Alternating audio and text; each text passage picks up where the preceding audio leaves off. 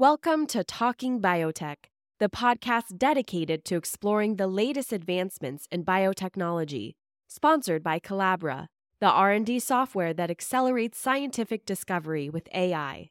Each week, we'll dive into the latest innovations and discoveries with industry leaders and pioneers. Now, here's your host, Dr. Kevin Folta.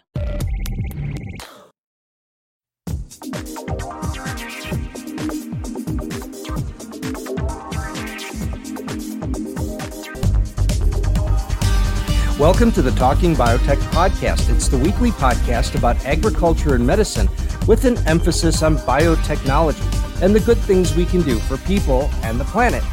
My name's Kevin Folta. I'm a scientist who cares about communication and wants you to understand how genomics and how biotechnology can be used to enhance our understanding of agriculture, medicine, and in this case, the world around us. And today we're going to talk about a new paper that just came out in PNAS about penguins. So it's the podcast about agriculture and medicine, but also we frequently talk about conservation and ecology and the ways in which biotechnology and genomics are used to understand that. So today we're going to talk about the natural history of penguins and some new understandings that are breaking some of the old controversies as to their origins and their radiation. And today we're going to speak with Dr. Juliana Viana. She's in the Department of Ecosystems and Environment at the Faculty of Agronomía, and I started to do it in Spanish, of Agronomy and Forestry at the Catholic University of Chile. And that's in Santiago. And so welcome to the podcast, Juliana. Thank you very much. Yeah, it's really it was really great to see the paper and very good to see the attention it's getting. But first, let's talk about this idea of an Antarctic genomics team. Can you tell me a little bit about the work that you do and that the team does to understand the biology of Antarctica? Yes. So I work with population genetics of vertebrates, and I have been working with penguins genetics for several years already. And we have interesting finding about the number of species, how the populations has gene flow between them. And I'm part also of a big project that is Genomic Antarctic Biodiversity that our group have studied from bacteria to marine invertebrates to fishes and seabirds and marine mammals.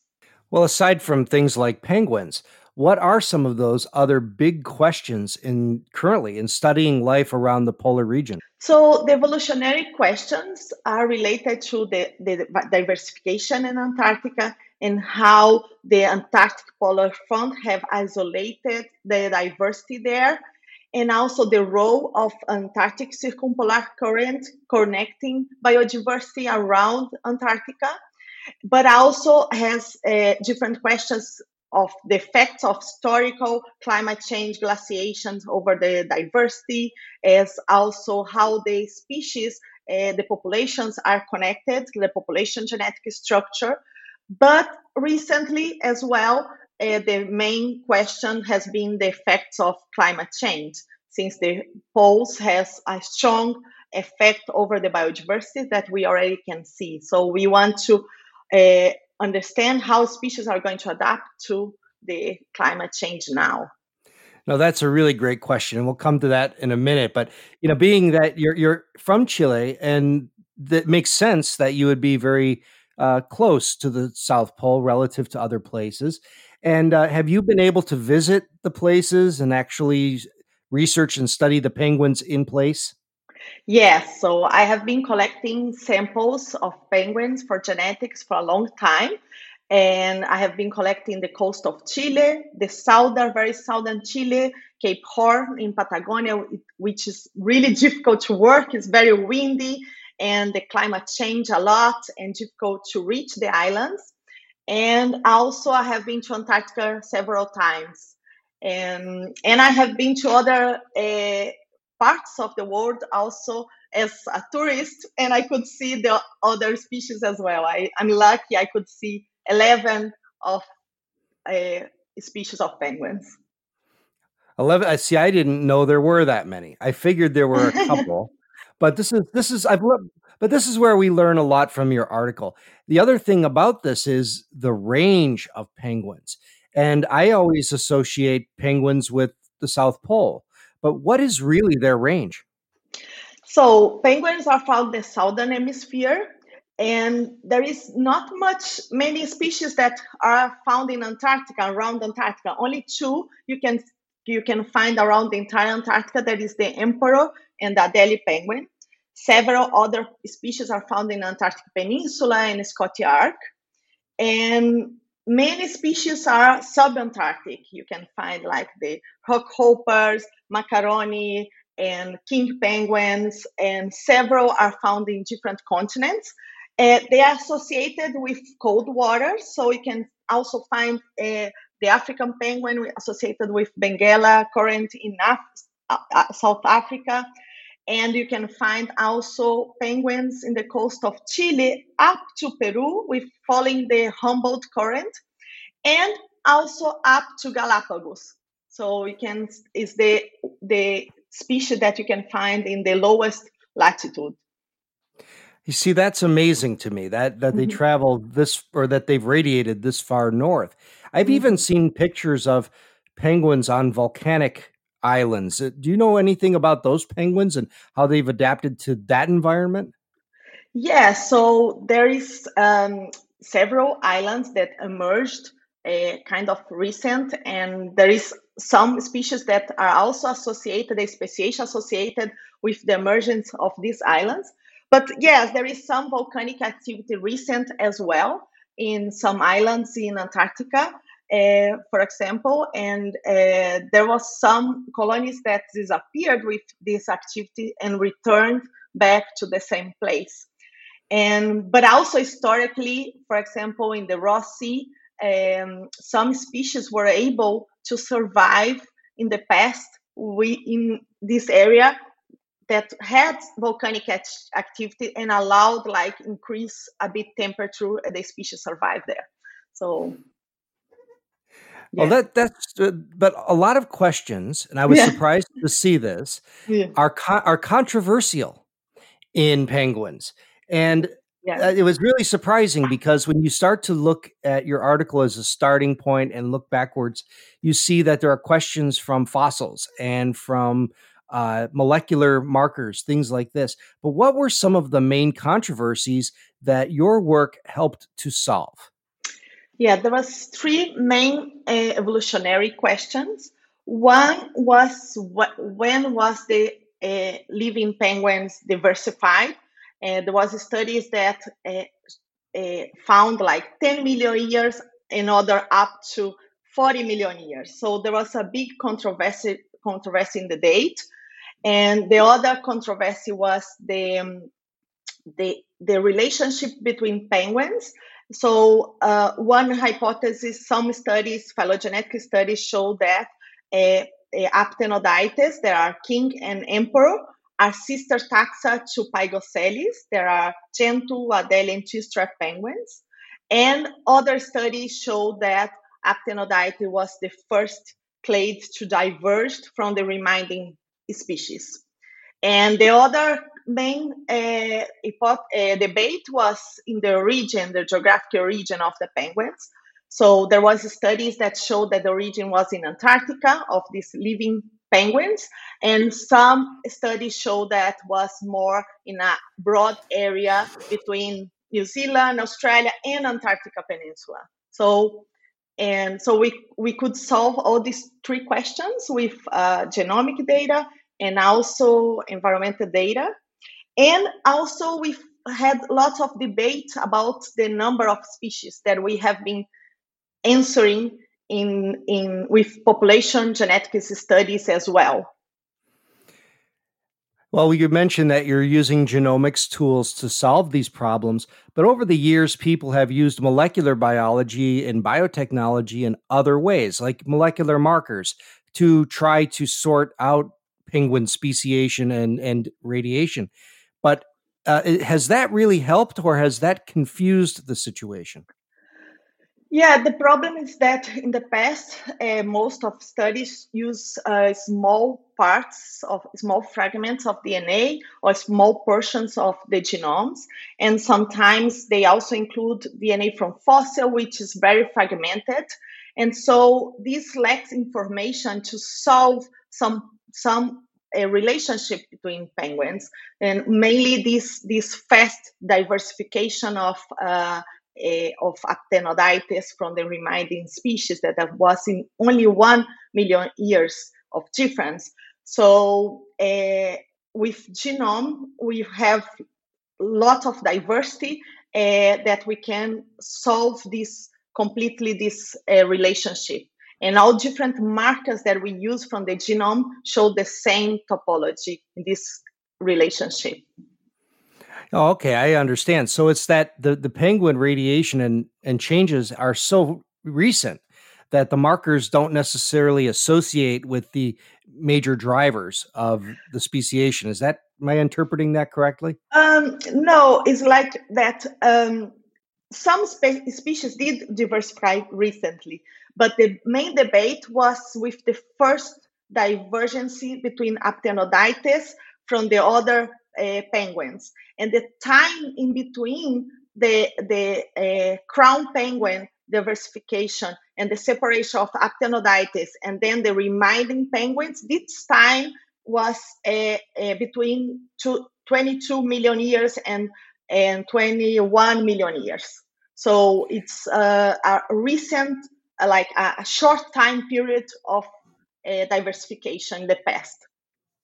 I see now. Okay, so what were the main competing hypotheses for the origins of the penguin? So the origin of the penguins, the main hypothesis was that some studies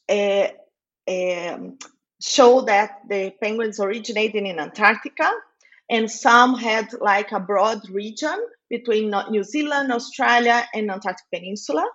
And so there is not much a clear definition of where started the diversification of the living penguins. And we could find that it was in the region of New Zealand and Australia. So we're starting to understand how the genomics tool would approach these questions. And we're speaking with Dr. Juliana Viana. She's an associate professor in the Department of Ecosystems and Environment at the Catholic University of Chile. And we'll be back with the Talking Biotech podcast in just a moment. Hi, everybody. This is Kevin Folta, and I have something that I need you to do. We have an opportunity to solve a major ecological problem. The American chestnut used to dominate forests of the eastern U.S., comprising something like 25% of all standing timber. In 1904, a parasitic fungus entered the country and eventually all but destroyed this iconic tree species. There is a solution using genetic engineering. Dr. Bill Powell and his lab developed an American chestnut tree that expresses a gene that helps to combat the fungus. You might have heard about this back in Talking Biotech number 10. His goal is to start to restore the natural ecology of the Appalachians, and he submitted a petition of non-regulated status for the genetically engineered trees. Now what that means is the trees can be planted outside without a lot of onerous regulation, allowing this perfectly natural gene to be back in the ecosystem, defeating a fungus. But we need your help. Right now, there's a public comment period that regulators take very seriously. So please visit regulations.gov and search with the term chestnut. You'll find the petition. Read the instructions and write a thoughtful response on your feelings about restoring the ecology and the dominance of this keystone forest species. Dr. Powell's group has done the hard work, and we know the tree is resistant and we know it's safe. Now we need your help to ensure its deployment and another success of biotechnology. And now we're back on the Talking Biotech podcast. We're speaking with Dr. Juliana Viana. She's an associate professor in the Department of Ecosystems and Environment, and that's at the Catholic University of Chile in Santiago. And we were talking about penguins and the recent genomic studies that sought to unravel some old mysteries that I didn't even know about till I read the paper. So let's start to take a look at the paper itself. How were genomics tools used to examine the relationships among penguins? So we sequenced 22 genomes of 18 species of penguins. You use 22 genomes because there was some species that was the controversy if there was two or only one. We wanted to solve that as well.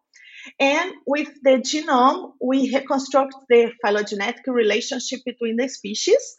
And we use different parts of the genomes to do that. So to see if the different parts of the genome show the same topology in the phylogeny. And it was the UCE, exon, introns, and mitogenome.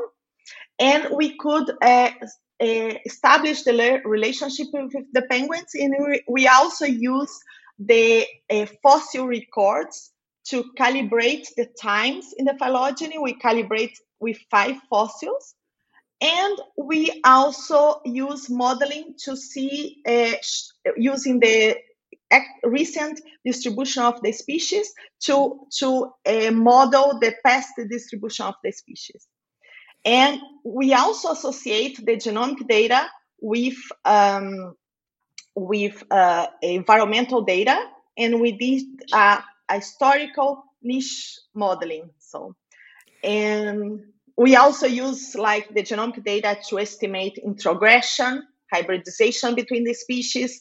We evaluate which genes were under selection in the evolutionary history of the penguins.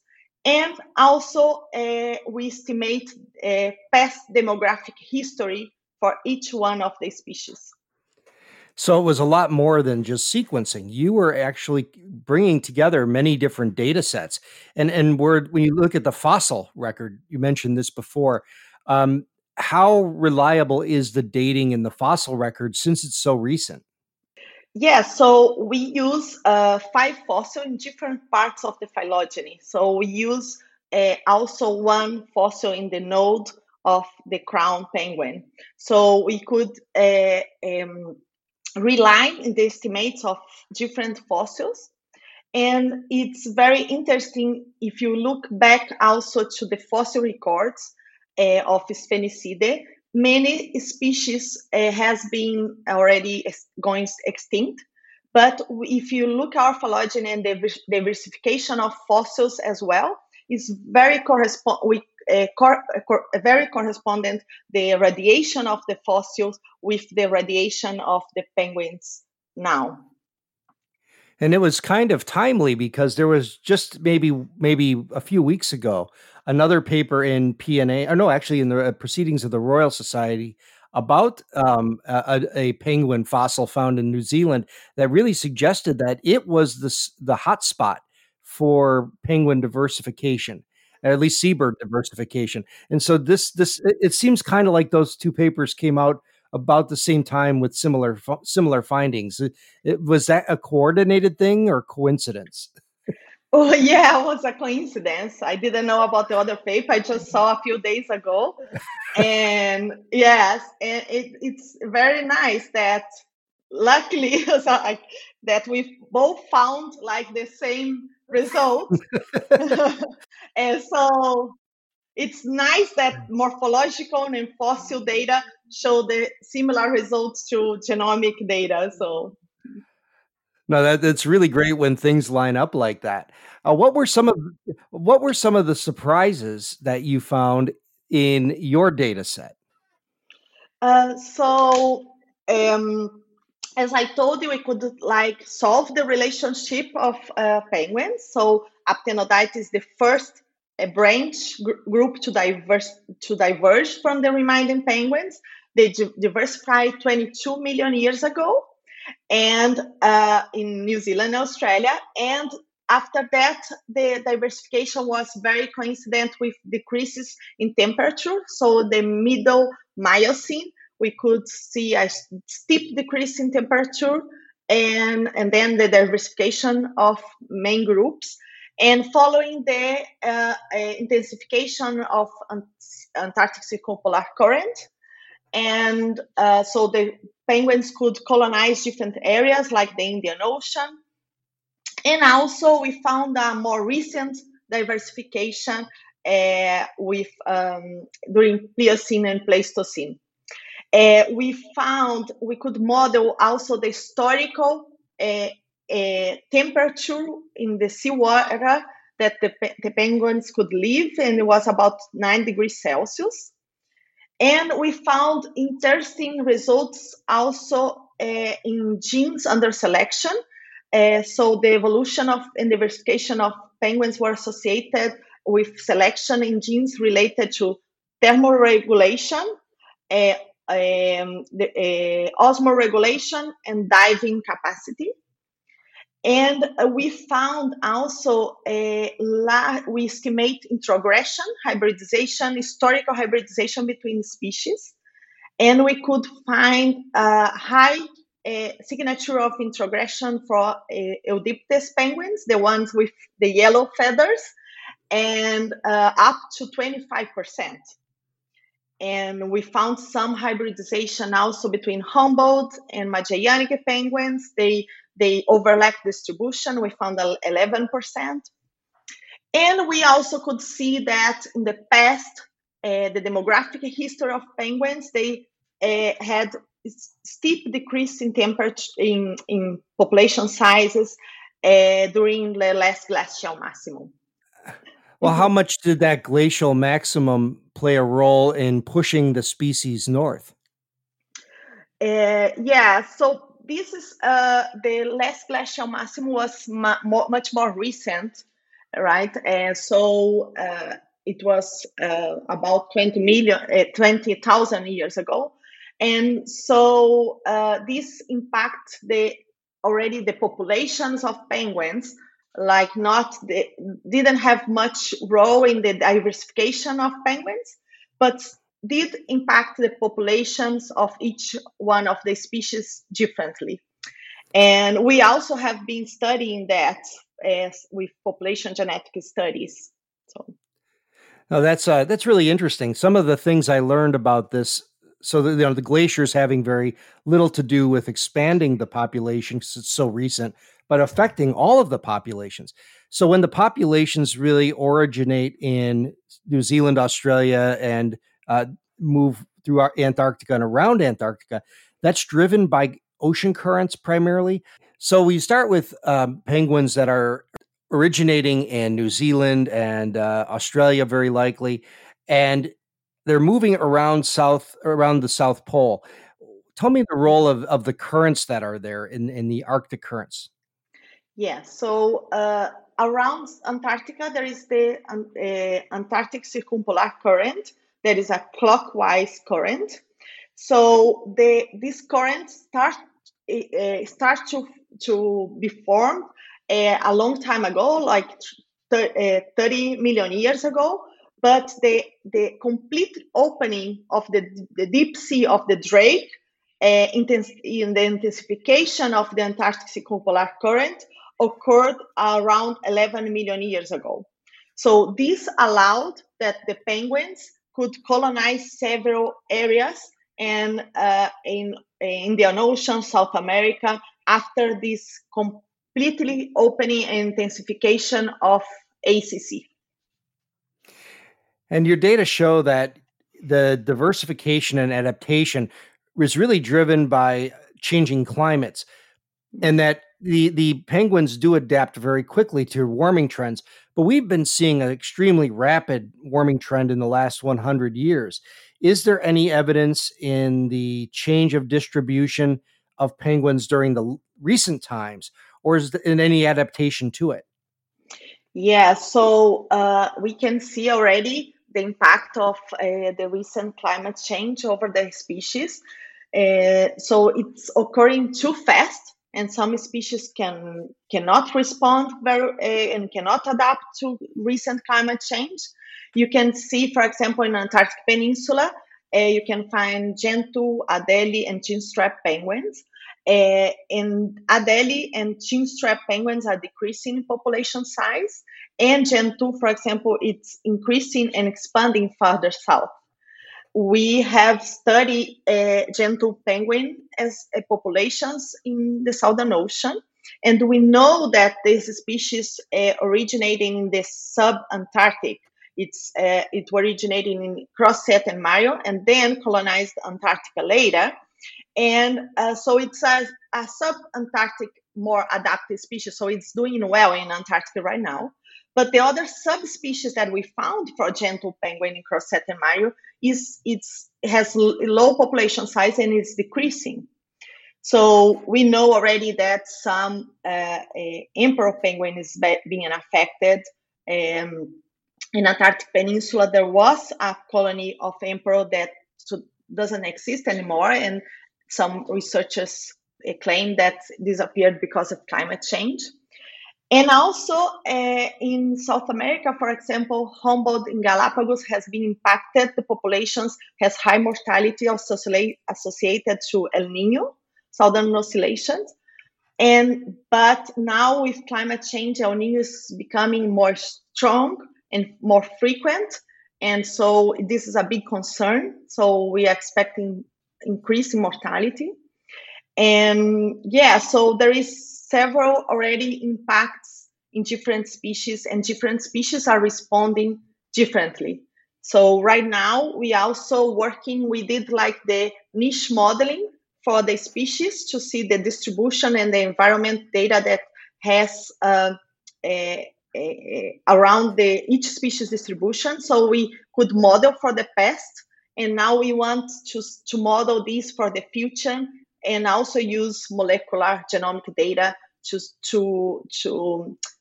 see how each species is going to respond to climate change. Well, your story gained so much interest on social media, and that's where I learned about it. I read about it on Twitter. And it's because it's interesting because people really love penguins, and that's how it works. But what have you learned as a scientist on Twitter, and how you can use that tool to expand the visibility of your work? Yes, it's amazing tool. I have to confess that I didn't use much before. My students, PhD students and postdocs, they use all the time. And I could sometimes there is several social medias already, like Facebook and Instagram. I could see paper from colleagues, but Twitter is much better too. And so I decided to upload the paper. This was the first paper that I uploaded in Twitter. And yes, it took lots of attention, and I'm really impressed. And so it's an amazing tool, and I already have seen several good papers in Twitter. So I recommend definitely to use Twitter to see papers out there and to disseminate better the scientific results. Yeah, I had to ask you that question. I have so many faculty that I work with who say, it's a useless tool. Who needs this? And I think it's a great way to share your science. And so if people want to follow your work on Twitter, what is your Twitter username? My username is GU_A_Viana. VIANNA. Okay, and I'll put a link to it also on the website that follows with this episode. So, Dr. Viana, thank you very much for spending the time to talk to us and teach us a little bit more about the origins and radiation of penguins. Thank you. Thank you. Thanks for inviting me, for the interest in our research. And as always, thank you to the listeners for tuning into another episode of the Talking Biotech podcast. Share it with a friend. Give us a review over on iTunes or anywhere else. Show us a little love on Patreon. Any investment in the podcast goes to promote it further and to help us do better with our production and with our distribution. This is the Talking Biotech podcast, and we'll talk to you again next week.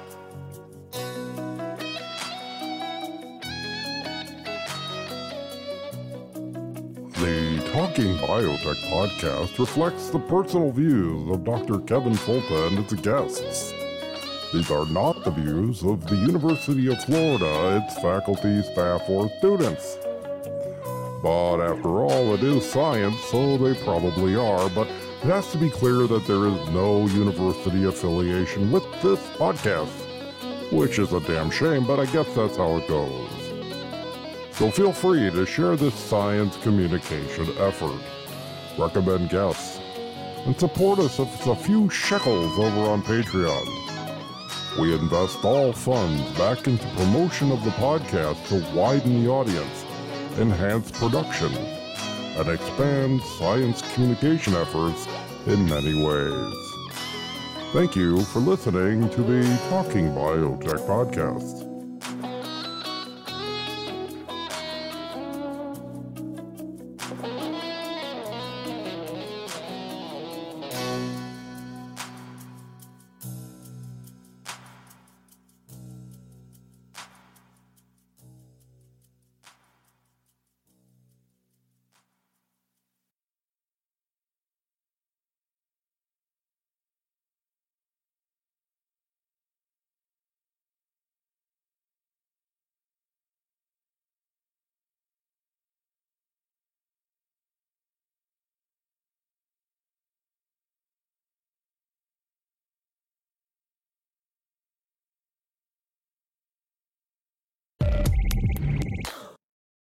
You've been listening to Talking Biotech, sponsored by Collabra, the platform that bridges the gap between siloed research tools. With Collabra's electronic lab notebook, scientists can work together in real time, sharing data and insights with ease. Revolutionize your research collaboration. Sign up for a demo today at collabra.app, COLABRA.app.